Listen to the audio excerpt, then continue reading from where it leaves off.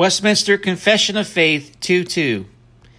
God hath all life, glory, goodness, blessedness in and of himself, and is alone in and unto himself all sufficient, not standing in need of any creatures which he had made, nor deriving any glory from them, but only manifesting his own glory in, by, unto, and upon them.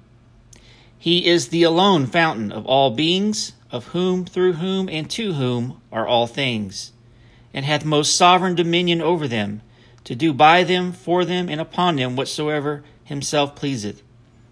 In his sight all things are open and manifest. His knowledge is infinite, infallible, and independent upon the creature, so as nothing is to him contingent or uncertain. He is most holy in all his counsels, in all his works, and in all his commands. To him is due from angels and men and every other creature whatsoever worship, service, or obedience he is pleased to require of them.